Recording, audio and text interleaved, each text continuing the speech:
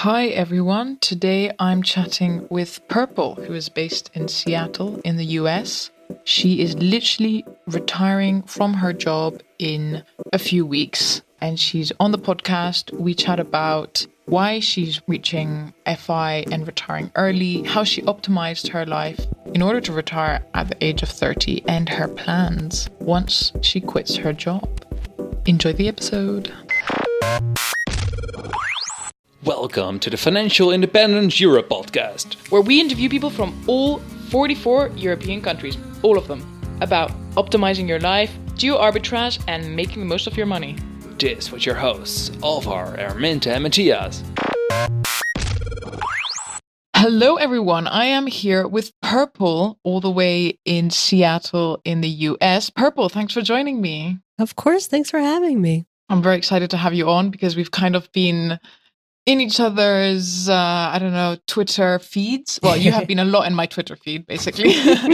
And so now, obviously, we have the opportunity to catch up on the podcast. But before we dive into today's topic, could you kind of give us a summary of who you are and what is it that you do to our listeners? Sure. I'm Purple from apurplelife.com, and I'm quitting my job in September to retire at 30. Nice. Nice and precise. Exactly. So, and you are going to quit your job because you have reached FI, right? Or you are correct. Going to. Actually, you've already reached, right? Mm-hmm. Yep, I hit my FI number in July. Nice. How exciting. And you have been recording recording this entire journey on your blog so everyone can kind of check it out. Exactly. Right? From the beginning when I started in January of 2015 until now. Wow. Everything has been documented.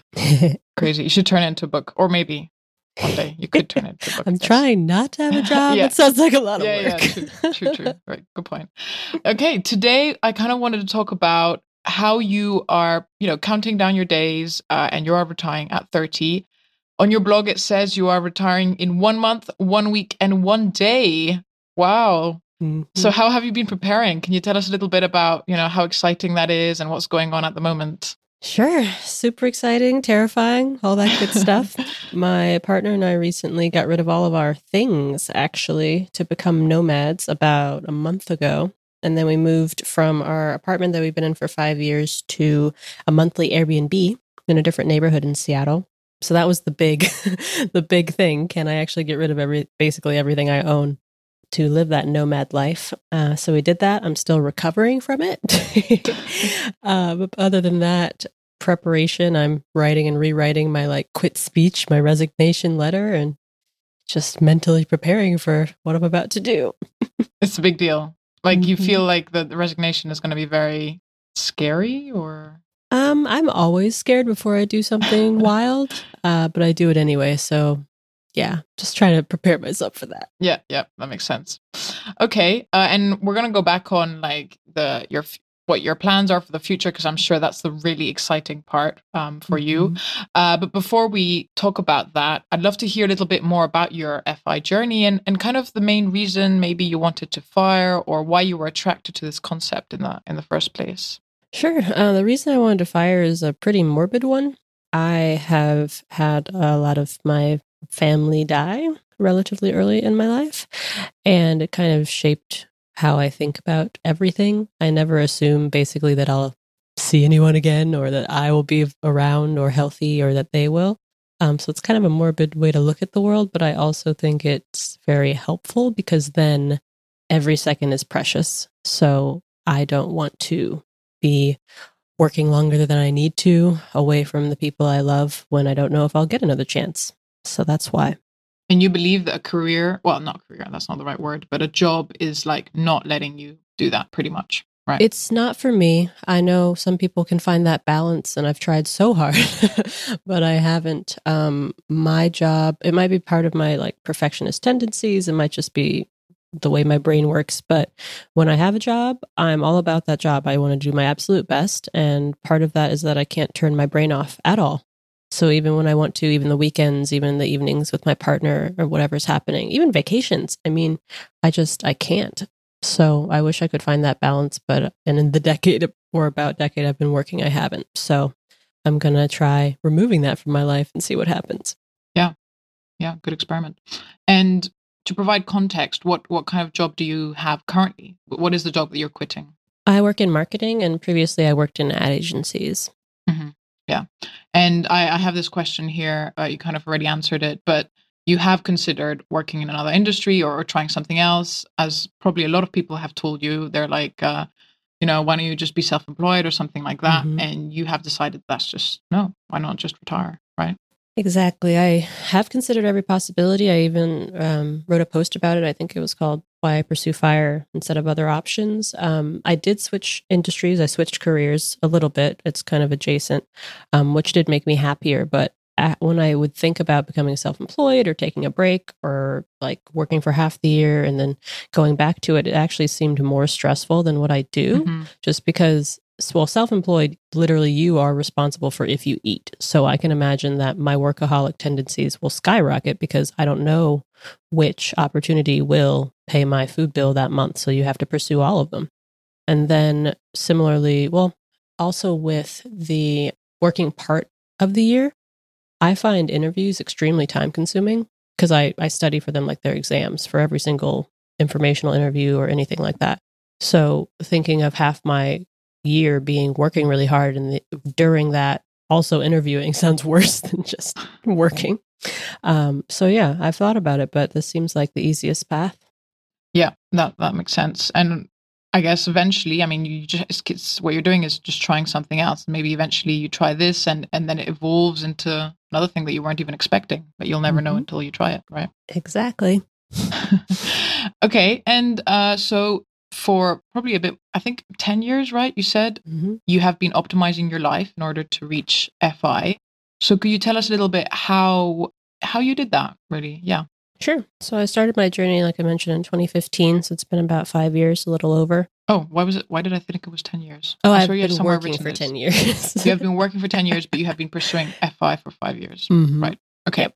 It's confusing, as all of my life is. So what I did was, even before I started pursuing fire, I kept job hopping for a couple of reasons. In the beginning, it was because I had a lot of toxic work environments that I was trying to leave. And then later on, it was because I realized that I really like variety in my work. And at the time when I was in ad agencies, you can't really get that from staying in the same company because you're just on the same account basically until you die. So I job hopped for those reasons. And while doing that, I also realized that that is really the only way in that industry to make significant increases in your salary. So every time I jumped, I got about a $20K pay increase. So when I started pursuing FI in 2015, I was making, I think it was 65, and now I'm making 113. And that's not from really promotions or anything like that. That was just from job hopping. And then I also cut my expenses basically in half because I used to live in Manhattan. And then I moved to Seattle, like you mentioned, using domestic geo arbitrage. And I actually have a better life here, but it's half the cost just because we moved. Mm-hmm. Yeah, so you focused really on both sides of the equation, increasing your income and cutting expenses. And from what I understand, you're also quite a budget nerd, right? Also, you like kind of not controlling, but knowing where your money is going, right? Yes, I love knowing where it's going. I'm not good at controlling it, but luckily, because I moved, basically 70, I believe, % of my expenses were just locked into a pretty low rate, my rent, the monthly bills that I have. So I can do whatever I want with the rest of it. It doesn't really impact anything. Wait, your expenses are 70% of your income? No. So my set expenses, like monthly bills, including my rent, are 70% of my budget. Oh, okay. Mm-hmm. What a fright. 70% of your income is low. Okay, and can you tell us a bit about your FI number and kind of the journey, maybe some lifestyle changes that you did during those 5 years to reach your FI number? So my FI number was $500,000, or is $500,000, which, like I mentioned, I hit in July. And really, I just did those two things of increasing my income and cutting my expenses by moving. I did a few small things, but they didn't have as big of an impact as those. Like I changed my phone plan from $100 a month AT&T iPhone to a $15 a month Republic Wireless Android. And my life was the same, but I was saving all that money every month. So it was really small things like that. And I just started investing all of the money that I had in the gap between my income and my expenses after the move. And it compounded, and here we are. And okay, so you were in what kind of investments were you pursuing? Was it company sponsored, or did you do? I mean, I'm guessing it's index funds, like all of us in the FI world. But yeah, if you tell us a little bit about what kind of investments you were. Yeah, I was getting into all of them. So I was maxing out my tax advantage accounts through my employer. I opened a traditional IRA, and I had some left over to invest that I put it in in a taxable account as well. And this was all index funds through Vanguard. Nice. I invest in Vanguard too, the UK version. So you've saved up, you've invested, you've reached your goal. How has it been in the past few months? Seeing, I mean, I'm sure you're like more than prepared for this kind of a downturn or a stock market crash. But, how did you prepare yourself mentally for something like this to happen? So I've been practicing exposure therapy my entire journey. So I guess that's 5 years, 5+. So I look at the stock market and my net worth every day. And the idea behind that is, as you're slowly growing your nest egg, you see like, oh, I gained $100 today. Oh, I quote unquote lost $100 today. And then slowly, as your net worth increases, those numbers obviously get bigger, what you gain and lose as well.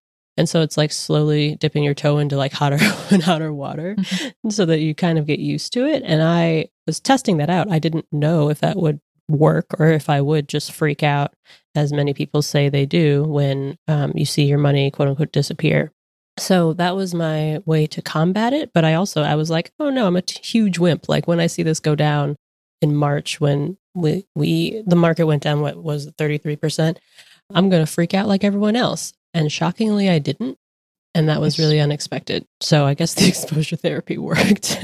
I like it. I've never heard of exposure therapy. Yeah. I've never heard of it before. But so if you just check out your investments every single day, you're preparing yourself to, if something big happens. Pretty much that's what you're saying. Yeah. And it worked for me. But I also know that some people thrive on the exact opposite. For example, my mom retired at 55 and she cannot look, like good or bad, she cannot look at her investments. So she doesn't. I was like, good, know that about yourself. And so if you're one of those people, if looking at it and seeing your number go down would make you ever think about selling, don't look at it. Yeah, of course.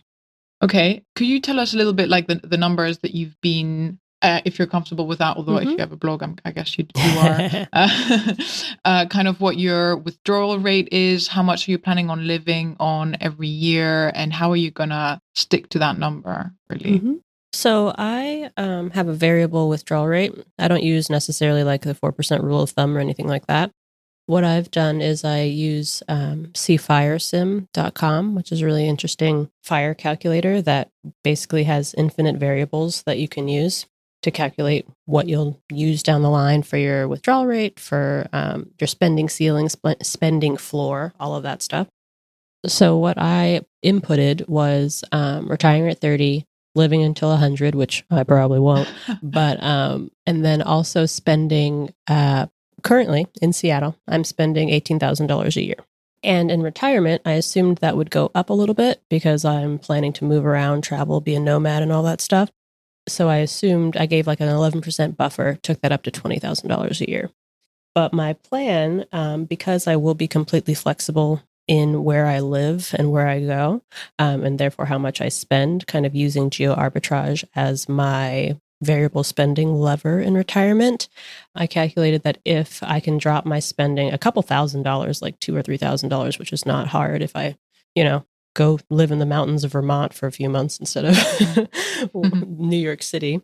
If I do that, then I would have survived any 70-year period in the past, even if I retired in 1929 at the eve of the Great Depression. So that made me feel pretty good.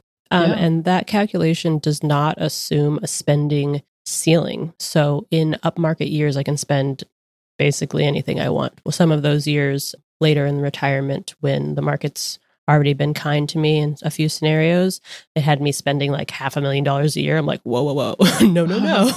But it's just interesting that if I put no ceiling on it, depending on the market, I could do some wild things in the future. We'll see. Yeah, it's gonna be really interesting. I guess you're gonna keep the blog up, right? While Mhm. you're yeah, so it'll be really interesting to see how everything goes. And so now on to the fun stuff, which is the future, right? The Mhm. this coming month nearly. So I know COVID probably put a wrench in your plans a little bit, but what are your big plans for this year? Once you're free. So COVID did indeed change things. We originally had booked, my mom and I were going to travel around Australia and New Zealand so I could see the Great Barrier Reef for about 2 months. And then obviously that's been canceled, or rather rescheduled. Fingers crossed in like 1 or 2 years we can do it Sure. instead. But that was my original plan. And then after that, I was going to head to Argentina to see a friend of mine for a month. And then a few months later, we were going to go to Thailand for a couple months. Wow. So that was all booked and fun to reschedule, but it doesn't, obviously, these are not real problems. So instead of that, we're pretty much locked into the US, and we were debating, like, oh, should we stay in Seattle? Like, what's the safest thing to do? All that stuff. And decided that in the end of September, we are going to move to the East Coast because that's where our families are. Do the whole, quarantine 2 weeks and that kind of stuff. But that's what we're going to do since travel isn't really an option and we have a global pandemic on our hands. So I don't know if everyone will still be, around or healthy. Families come in first. So we just shifted our plans that way.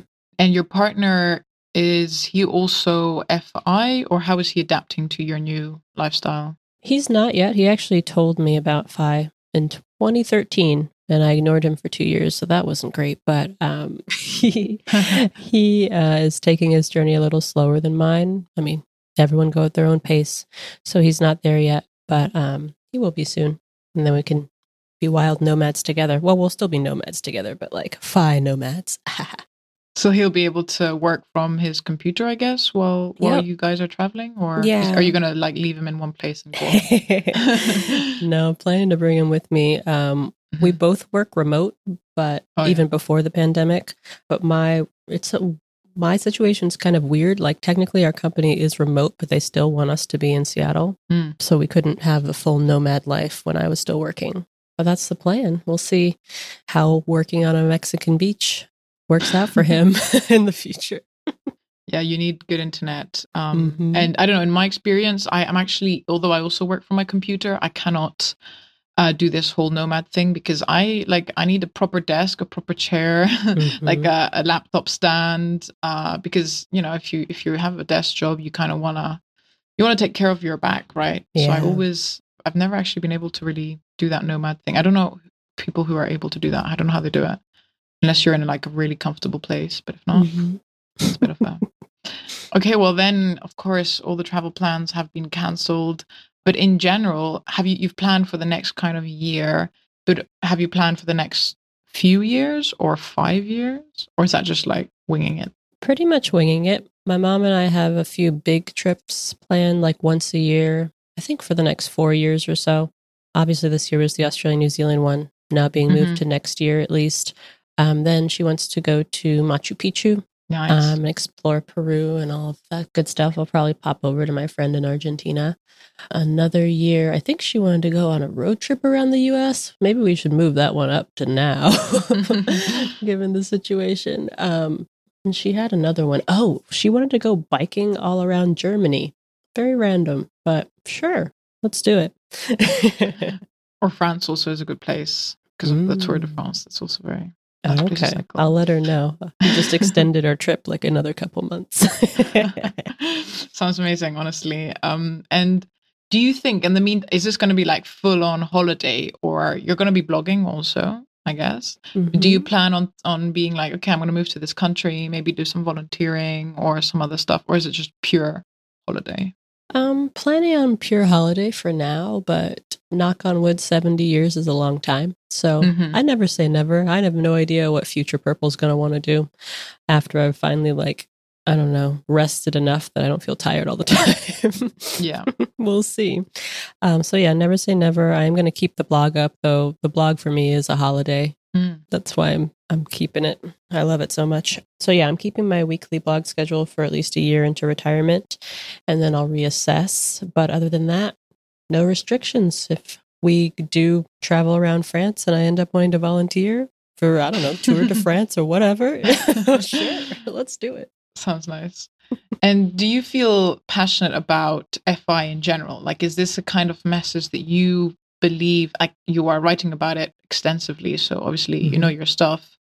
Do you believe this is something that other people should find out more about? I mean, yes, obviously, but is this something that you feel compelled to do, like tell everyone about this amazing concept? I don't feel compelled, but I do share it with everyone. So for example, in a not trying to be like annoying or pushy way, but all of my friends and family know that I'm retiring at 30. I've yet to have any pushback from it. A lot of people come to me for finance questions. I'm happy to help them. Pro bono, even. No. So yeah, I just think talking about finance in general is not done enough. So I've always been open with that. If people ask me my salary, net worth, rent, whatever, I share it with them. I share it with my colleagues. Financial transparency is really important. So yeah, I like kind of living by example, and then people can ask questions or jump on if they want. But yeah, I think FIRE is really a fantastic cheat code to life. If someone wants to take it, like no pressure, but just knowing it's an option, I think is amazing. Yeah, definitely. And I think more and more people are saying it doesn't even have to be FIRE. It can be just FI. Like I just had an interview with an old friend of mine, and he's like, yeah, he reached FI at 33 also. And he's like, I mean, he's not working, he's taking care of his family, but eventually he does his own kind of work, which is teaching others about investing. And yeah, that's pretty much, I mean, it doesn't have to be FIRE, but it can be just that simple concept of being independent is powerful enough, right? Yep, completely. Yeah. And out of curiosity, really, how are you going to manage the whole tax residency thing? Because I don't know about a little bit about the US. I don't know how it is if you don't spend an entire year there, then are you a non-resident? How are you going to manage kind of where you're paying your taxes and all that? It's just going to stay in the US. You mean which state, or if I have to pay US taxes? US taxes, because when you're traveling, obviously you're not going to be in the US. Well, when you're outside of the US. So how are you going to manage tax residency if that's a thing that is an issue? Yeah, last I checked on the number of days you have to be outside the US, I'm actually not planning to be outside that long. I think you can only be in the US for like a month, and I'm planning to be more like half-half. So yeah, I'll still pay US taxes, and I'm going to be a Washington State resident for at least another 6 years. And they don't have any income tax. Nice. So yeah, no state tax, but paying US federal taxes here for the foreseeable future. And if we do decide to, just go full expat, I'll figure that out then. But yeah, that's the plan for now. Okay, nice. Yeah, that's pretty easygoing. Like it's easy to manage because if not, it can be a bit of a headache. Yeah, be a bit of a headache. Especially we have that problem here in Europe because a lot of people move around all the time, and spending 6 months in one country is a bit of a commitment sometimes. So a bit of a nightmare. And kind of more looking towards life and philosophical stuff. Do you believe that if you had been, well, I have this question written here, like if you knew everything you knew now at 20 or 18, is this something, would you have repeated it all over again, or would you have said, nope, go somewhere else, earn a lot of money and retire even sooner? What do you think? I think I would have taken the same path, but if I took the same path, I would have just by the nature of starting earlier, would have retired sooner, but not like intentionally worked harder or got a more difficult job to retire sooner. Just the math of that, knowing a couple of years earlier would have given my money more time to compound. I would have started earlier in the market and all that stuff. Yeah, currently I wouldn't have changed anything. I did actually slow down my journey about 4 years ago when I did make that career shift to marketing. And I also stopped job hopping. I've been at the same job for 4 years. So that obviously stopped my whole plus 20K trajectory that I was used to. So yeah, I slowed down in the middle there for a little bit and made me happier. I don't regret that either. So yeah, currently I think I'm all good and would do it again. I can let you know if that changes in the future though. Yeah, I'm just imagining, if you had a daughter or a son or, or a niece or a nephew, I don't know, who's now like just graduated from high school or graduated from university, would you say, what would you tell them? Like, what would you recommend? Like, try and reach FI, or would you say no? Explore your options, see what's coming. What do you think you'd say? I'd say do both. And actually, so me and my partner do tell all of our siblings, nieces, and nephews about everything in finance, including FIRE. So they all know as 14, 16, 18-year-olds. None of them are intentionally pursuing the path, but they are aware of things like interest rates and know not to lease cars and what credit cards are doing when they're talking about APR and to have an emergency fund and all that stuff. So yeah, none of them are like barreling down the path, which is fine. We were just like, here are all the finance stuff that we wish we had known at your age. Here you go. Do what you want. So yeah, I wouldn't push anyone specifically to pursue FIRE. I think just for me, it's kind of like a necessity since I can't or have not been able to find a good balance with a job so far. Yeah, interesting. Cool. Okay, I think we can move on to our final questions.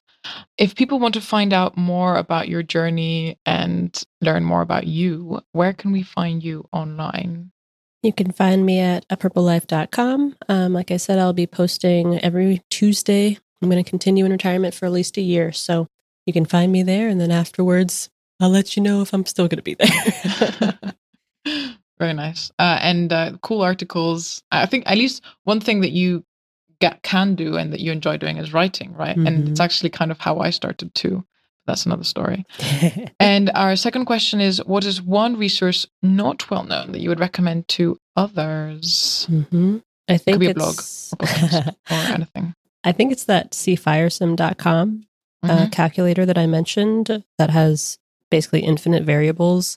A lot of the other FIRE calculators are pretty rigid, but I like to just mess around. So if you guys are looking to see how you can create your plan for the future, not necessarily relying on any rules of thumb that have come before, I think it's a good place to check out. Nice. We'll add that one in the show notes. And our last question is, what is your number one actionable tip for someone who is thinking or is starting already on their path to FI? It's figure out what you want and do it.